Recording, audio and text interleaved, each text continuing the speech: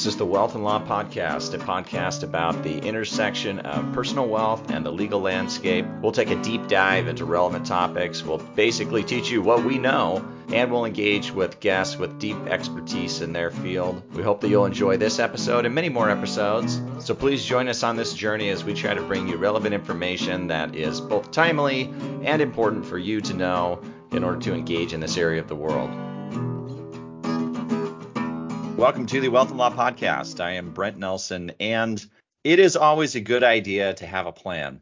Depending on what you're doing. Sometimes you don't want to have a plan, but in most instances, you want to have a plan. And certainly when it comes to personal wealth and finances and investing, having a plan is almost always critical unless you only want lucky results. And to talk about something like that, you need somebody smart like Doug Nelson. Doug is with me again. Thank you, Doug. Thank you, Brent, for having me. No relation, sadly, but I just want you to know we would have you in my family. You would fit in with the cast of characters in my family. Well, you can feel free to call me Uncle Doug anytime you want. Okay, fair enough. That means I might have to be nicer to you. Oh, I don't know. I'd have to acknowledge you in public and wish you happy birthday and things like that. Well, but doesn't everybody have that uncle that they just want to kind of forget and pretend doesn't exist? Everybody does. If you want to be that uncle, you can be that for me. Well, I don't want to be that uncle. Oh, okay. I just want to make sure where you're going to fit into this. Doug and I have been talking about.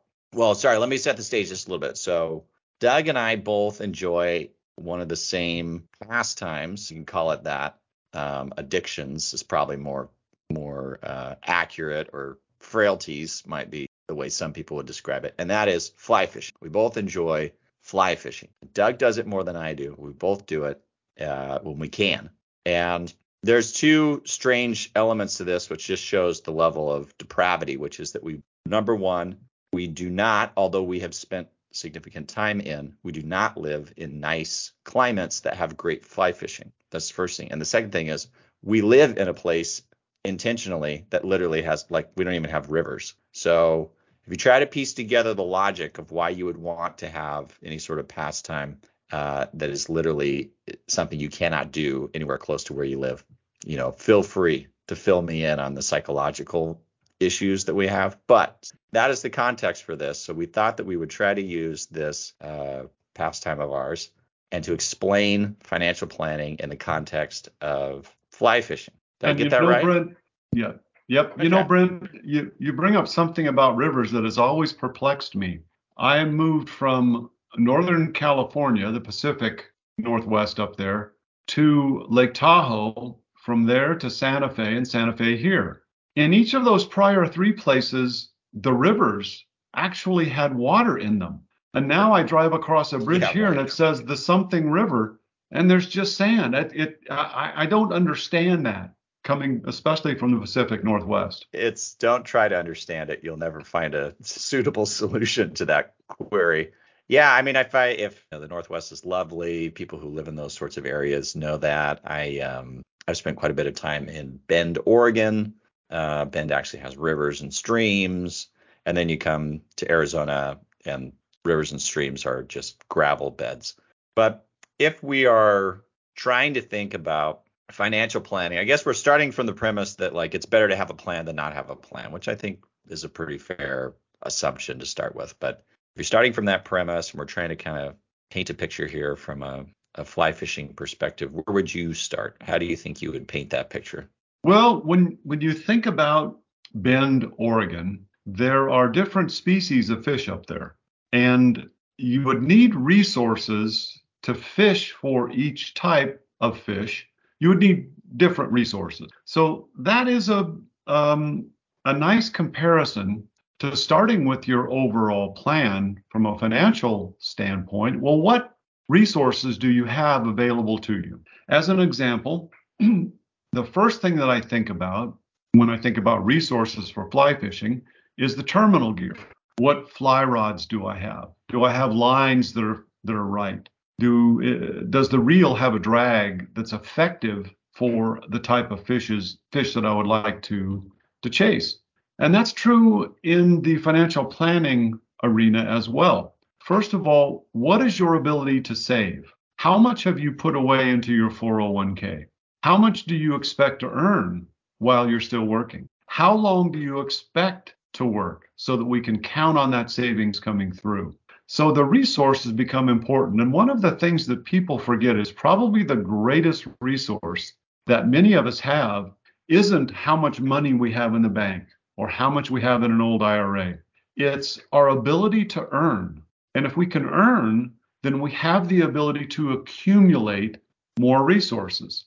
And if we're accumulating more resources, we also have additional resources to buy that different fly reel that has the drag on it so that I can go fish for silver salmon up in Alaska and not have to worry about it stripping all the line off my reel. So I think that's the first step. And when I think about Bend, I think about two types of fishing up there. Mm-hmm. There is a lot of good trout fishing. There's plenty of that up there, especially for fly fishermen. That's probably the number one species. But there's also pretty good steelhead runs up there. Now they call steelhead the fish of 1,000 casts because they're fairly rare.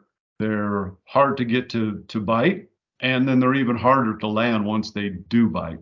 So when you think about that, you think about, well, if I start saving right now, I could be like the trout fishermen around Bend. There's plenty of them there.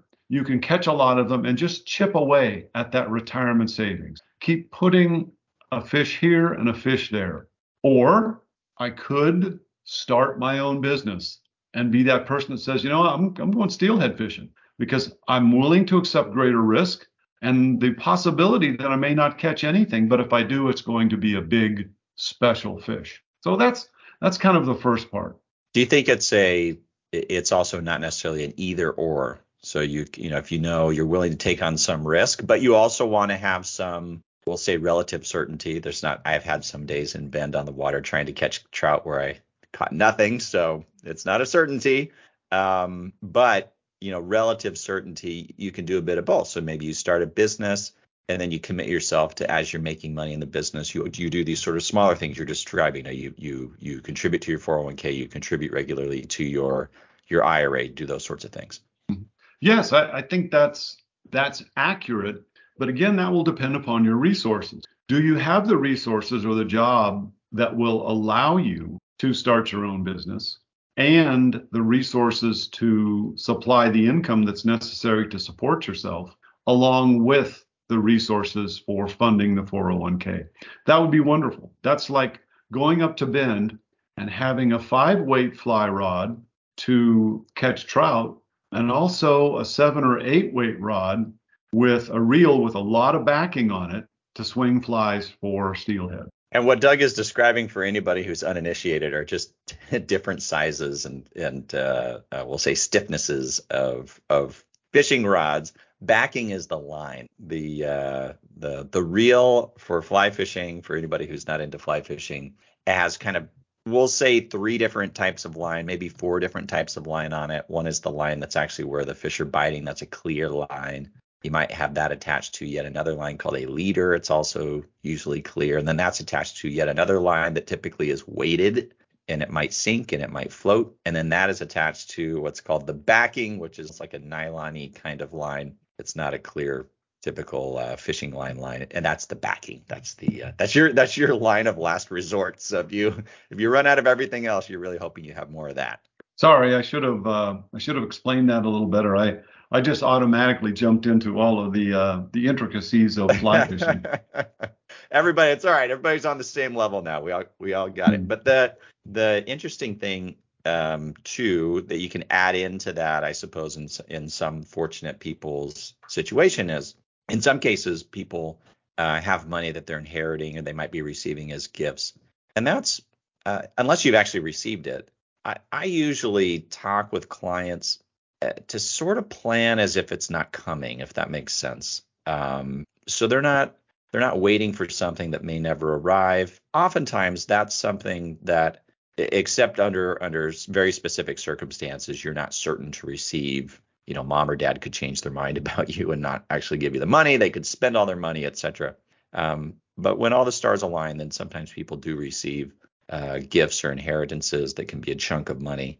What do you think about that, about trying to integrate that into this sort of resource picture? I think there are cases where it can be. There are cases where there are irrevocable trusts, as you're well aware, out there that people get at certain ages, or they're an income beneficiary starting at a certain time, or there's an independent trustee for a time, and then they can start relying on those resources. All of that can be built into the plan. Now, in thinking about that, how would I have a good fly fishing analogy for that? Is probably fishing for trout with a fly that steelhead would also like, and maybe getting lucky and hooking a steelhead. Nice. On that the Rogue River, which is up near Bend, right? Yeah, and the real big one in Bend is the Deschutes. That's the big The river that Deschutes, flows yeah. into the Columbia, and that's where all the steelhead runs are. Okay. It's a big river that you need a boat. But what they have April, somewhere in the sort of April to May timeframe, they have a very large stonefly hatch. And that might be a time if your stonefly is a massive bug for anybody. It's like the size of your finger. That might be the time of year where you'd throw a stonefly, and you know what? You just might catch a salmon because the salmon run might be tailing off. It usually happens sometime in the spring, I think. And then they have very large quantities of what they call red sides, which are really just rainbow trout, but they're very beautiful. Yeah, and that boat you're talking about, that's having a big resource. So that's like having a trust set up out there that your grandfather did for you that you get when you're age 30. That's that's like having a boat on the Deschutes River. All right. What's next? The second part of this is talking about, okay, what do you want these resources to do? If I've got a fly rod with line and reel and the terminal gear, flies and the leaders, all that stuff, I kind of have a base idea of what I can do. Then what is it I would like to do? What are my real dreams and aspirations? What do I want these resources to do for me? So what do I want my 401k and my personal savings account and any other resources that I have? What do I want them to accomplish for me? So my dreams and aspirations for this life. Do I want to retire early? Do I want to retire at age 50? Or do I want to keep working, but just slow down and maybe take a different type of position that has less stress? So my income will go down. Are those some of the things that I would like to do? If I have the resources that gives me the ability to do those things, well, they have to become part of the plan. And in many cases, what we find is that people have certain amounts of resources, but maybe not enough to retire at 50, but they may be able to retire just fine at 57. It's just postponing that drain on the assets for that additional 7 years. And that's true with fly fishing, is if you walk out into the river and you're fishing for those red side trout up in the Deschutes River, if you have only 4 flies that are the appropriate fly for fishing for red sides right then you want to be careful with those flies. You won't want to fish them in really snaggy water where there's a lot of debris in the water that you could snag that fly and have to break it off. You've only got 4 of them, so you have to be careful with those resources. If, on the other hand, your spouse, because she's wonderful, he or she went and purchased 5 dozen of the best flies for the trout on the Deschutes River, then you can fish in some very, very tough spots because you have plenty of resources to risk it. So that's kind of the correlation or the comparison with fly fishing is if you have those resources, you can afford to take greater risks with them to accomplish those goals, in which case you may very well catch a whole bunch of trout that day because you're fishing in places that are difficult to fish that you ordinarily couldn't risk your flies on. I have a friend who always says that when you go buy flies, what you're supposed to do is buy twice as many as you need, and the other half is for your fishing companion. Yeah. So if it's working, you've got something to share. Well, I typically, when I'm tying up a new fly, I will typically tie up on average 5. And the reason 5 is I want 1 plus a backup, and then one to bring back so I remember what it looks like so I can tie more. And then I figure if they work, my fishing buddy, he's going to want at least two, so he's got a backup. So I figure any new fly that I tie, I've got to have at least five. Oh, well, you went to actually creating flies, tying flies for yourself. Oh no, I just go to the store. Well, That's what I do. but I'm that entrepreneur, so I started my own business. Ah, See, that's what I I did. see. The artist entrepreneur. Yeah.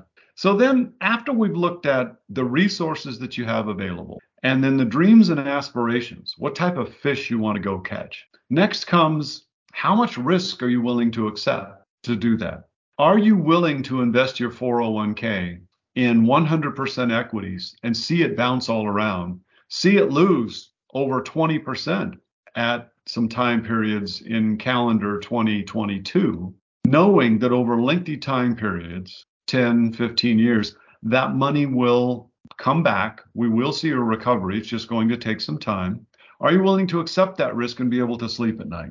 Now, that's like fly fishing. If I go up and fish the Deschutes in July, I can probably wear thin waders and, light pants underneath, and I'm not going to be cold. I'm not going to freeze myself to death. If I go up there and fish for steelhead in October, November, I'm going to want chest waders, heavy duty ones with felt pants underneath those waders just to make sure that I don't get hypothermia and my legs fall down and drown. That's where all of the specialty types of gear comes in fly fishing. And from an investment standpoint, that risk really is, okay, am I going to start my own business and have a lot of my eggs tied up in one company's assets? Am I going to join a startup company where half of my compensation is going to come in stock of that company? The risks can be huge, but the rewards can be huge.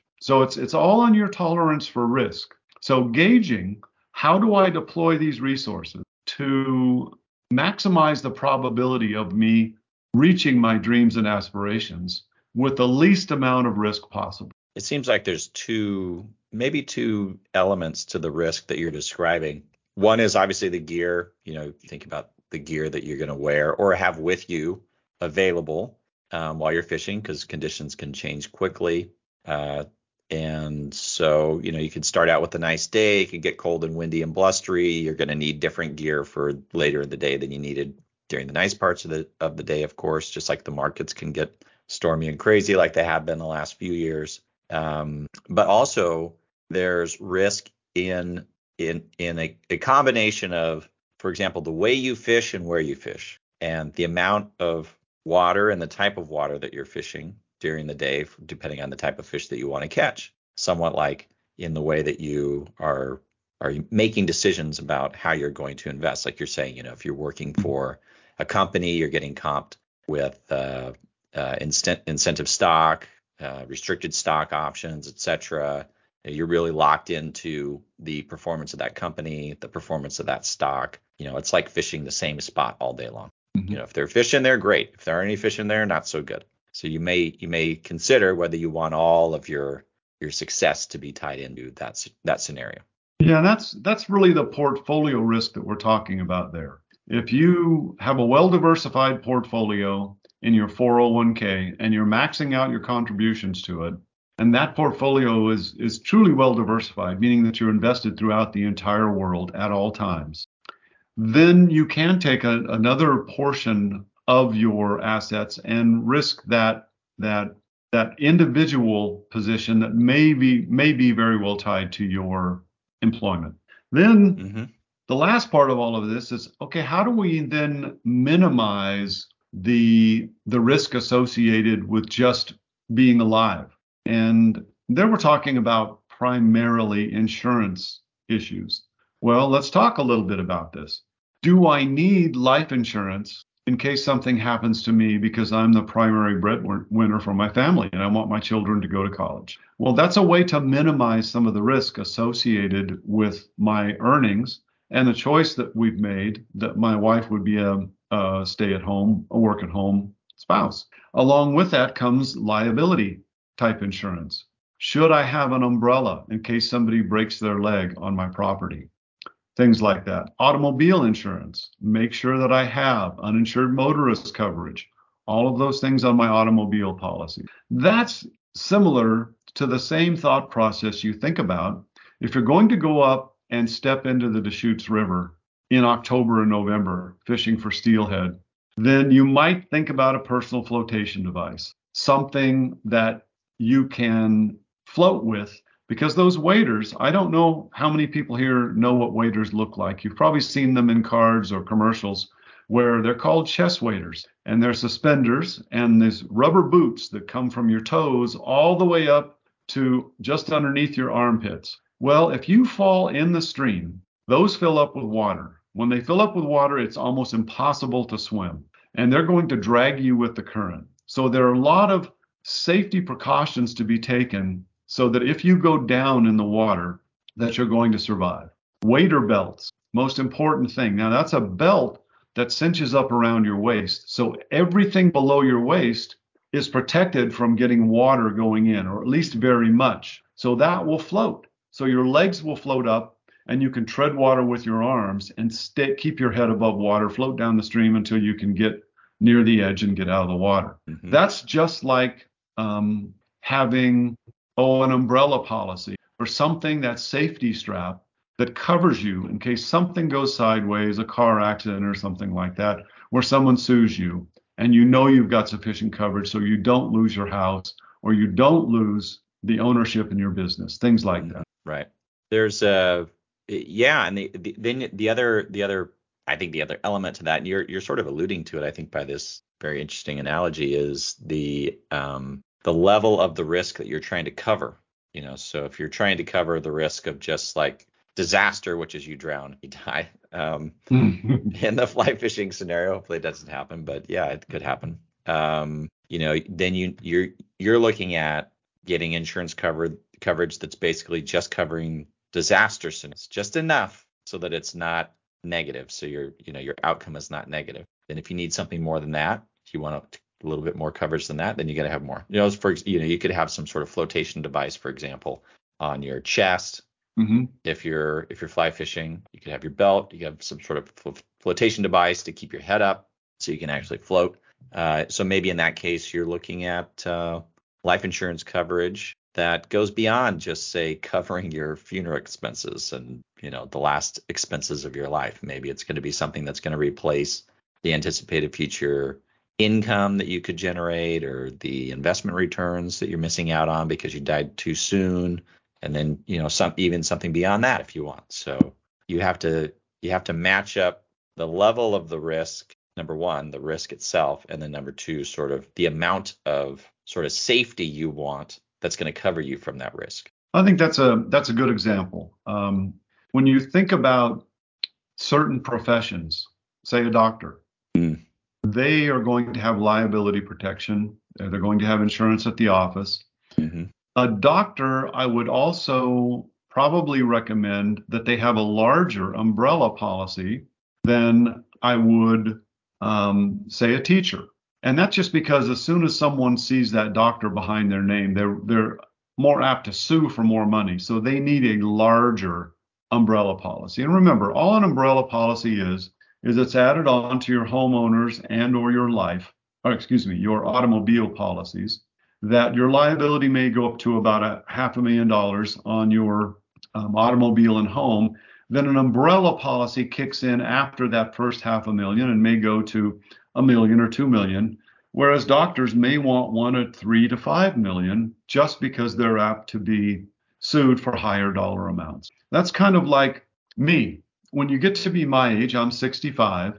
I not only wear a wader belt, but I haven't done it yet, but I should probably get what's called a wading staff. And that is simply a stick that you walk along. It's like a trekking pole, a hiking pole, backpacking pole, ski pole that you would use to steady yourself as you're walking across slippery rocks. Now, Brent, you don't need one. You're quick, you're agile, you're not 65. So you can get by wading into the Deschutes without a wading staff. I can't. I should really get a wading staff so that I don't fall down, get hypothermia, and die there on the shore. We're hoping you don't die on any shores. Let's just be clear. Probably even uh, on top of that, I should probably get, there's these cool things now where they have CO2 cartridges in suspenders for your waders. So you just pull the tab and they blow up these balloons on each side of your face. right. So then it floats you up. Right. Exactly. Yeah. There's so I went fishing this summer. You were talking about kind of like boots. What type of boots do I wear? I went fishing with my brother. We were in a relatively small stream, but a very bouldery stream. Okay, if you imagine sort of a bouldery stream with lots of sort of white water looking water in the fly fishing world, we'd call it pocket water. Okay, lots of pocket water. And meaning there's like little, very small pools in between lots of boulders. And the fish sort of sit in these pools. So you've got to cast into these little pools. So the boulders they're moss covered and there's a current, and so it's very slippery and it's easy to lose your footing. And I have some boots that have different inserts, so they have different soles to them with different tread depending on the type of stream that you're in. And I was sort of debating. I have some that are felt and they have little like metal spikes on them, little teeth to them. So it's felt and teeth, and felt is very good on the moss. And then I have some that are just rubber, like normal. They look like hiking boots. And I couldn't decide, which is the right one. So because we were going to have to go up this stream and then get out and then hike back down to the car. And the felt is not so good for hiking, but it's great in the stream. And the rubber is not so good in the stream sometimes, but it's really good on the trail. So I went one. Okay, one foot had one foot had the other, and all day long I had one foot just sliding all over the place, and the other foot was fine. That is really interesting. I have never thought of that. I have I don't know that I'll ever do it again, but it yeah, was it was an interesting day. I have a pair, I believe those boots are called corkers, right? Yes, they are. Yeah. Yeah, I have a set of corkers and I have always just switched them out. I've never tried one of each. Now that's really creative. Okay, that is very creative. That is like fly fishing with three flies. So you've got everything covered. On Now one line. there is a Yeah. method of fly fishing that is nice. And next session we'll talk about investing and the different types of fly fishing. And so we can spend more time on that. But what you're talking about there is kind of like having a dry dropper rig going. So we'll Yes. talk more Yes. about that. From an investment standpoint, I think what you're talking about is diversification. The Hmm. problem is you only had one of each. When we talk about diversification, what you needed was about 15,000 Yeah, different right. feet. Then you would have been diversified. So then if you only had three or four that were slipping, you had the remaining 14,998 that Right. were still gripping and you were doing fine. Right. So that's just a good indication of adequate diversification versus diversification, but I would consider it inadequate from an investment standpoint.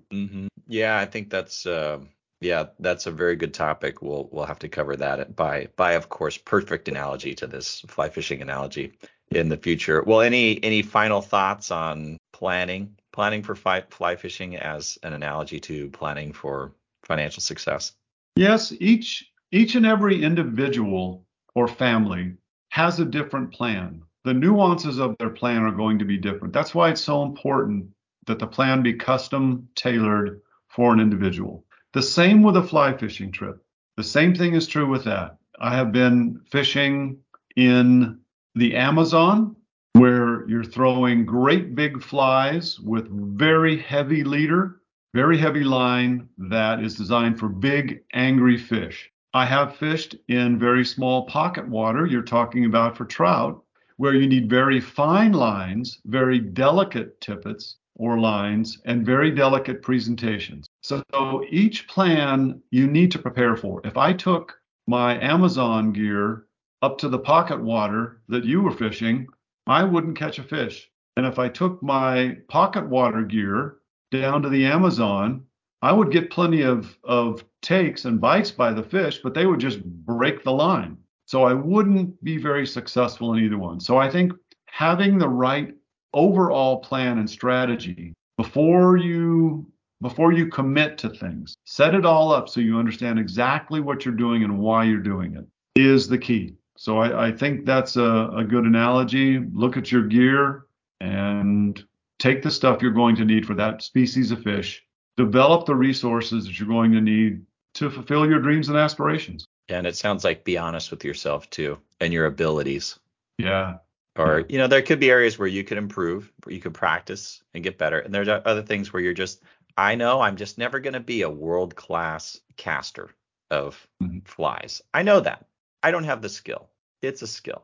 But I can be somewhere that's good enough for me, or I can get better for me. And I think everybody also, when they're planning, they have to be aware of, like you were talking, like when you first started describing this, you were kind of talking about like, what's your ability or what's your habit of saving or Mhm. putting money aside. You have to know yourself.